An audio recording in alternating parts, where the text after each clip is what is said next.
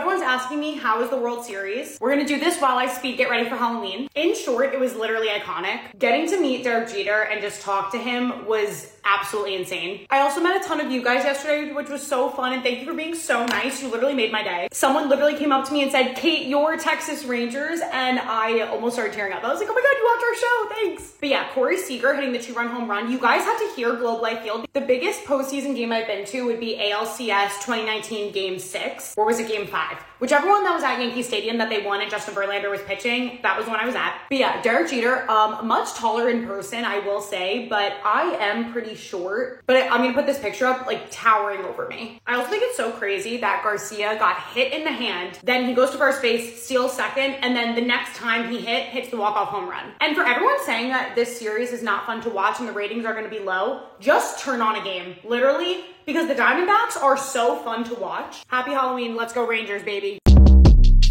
Short Cast Club.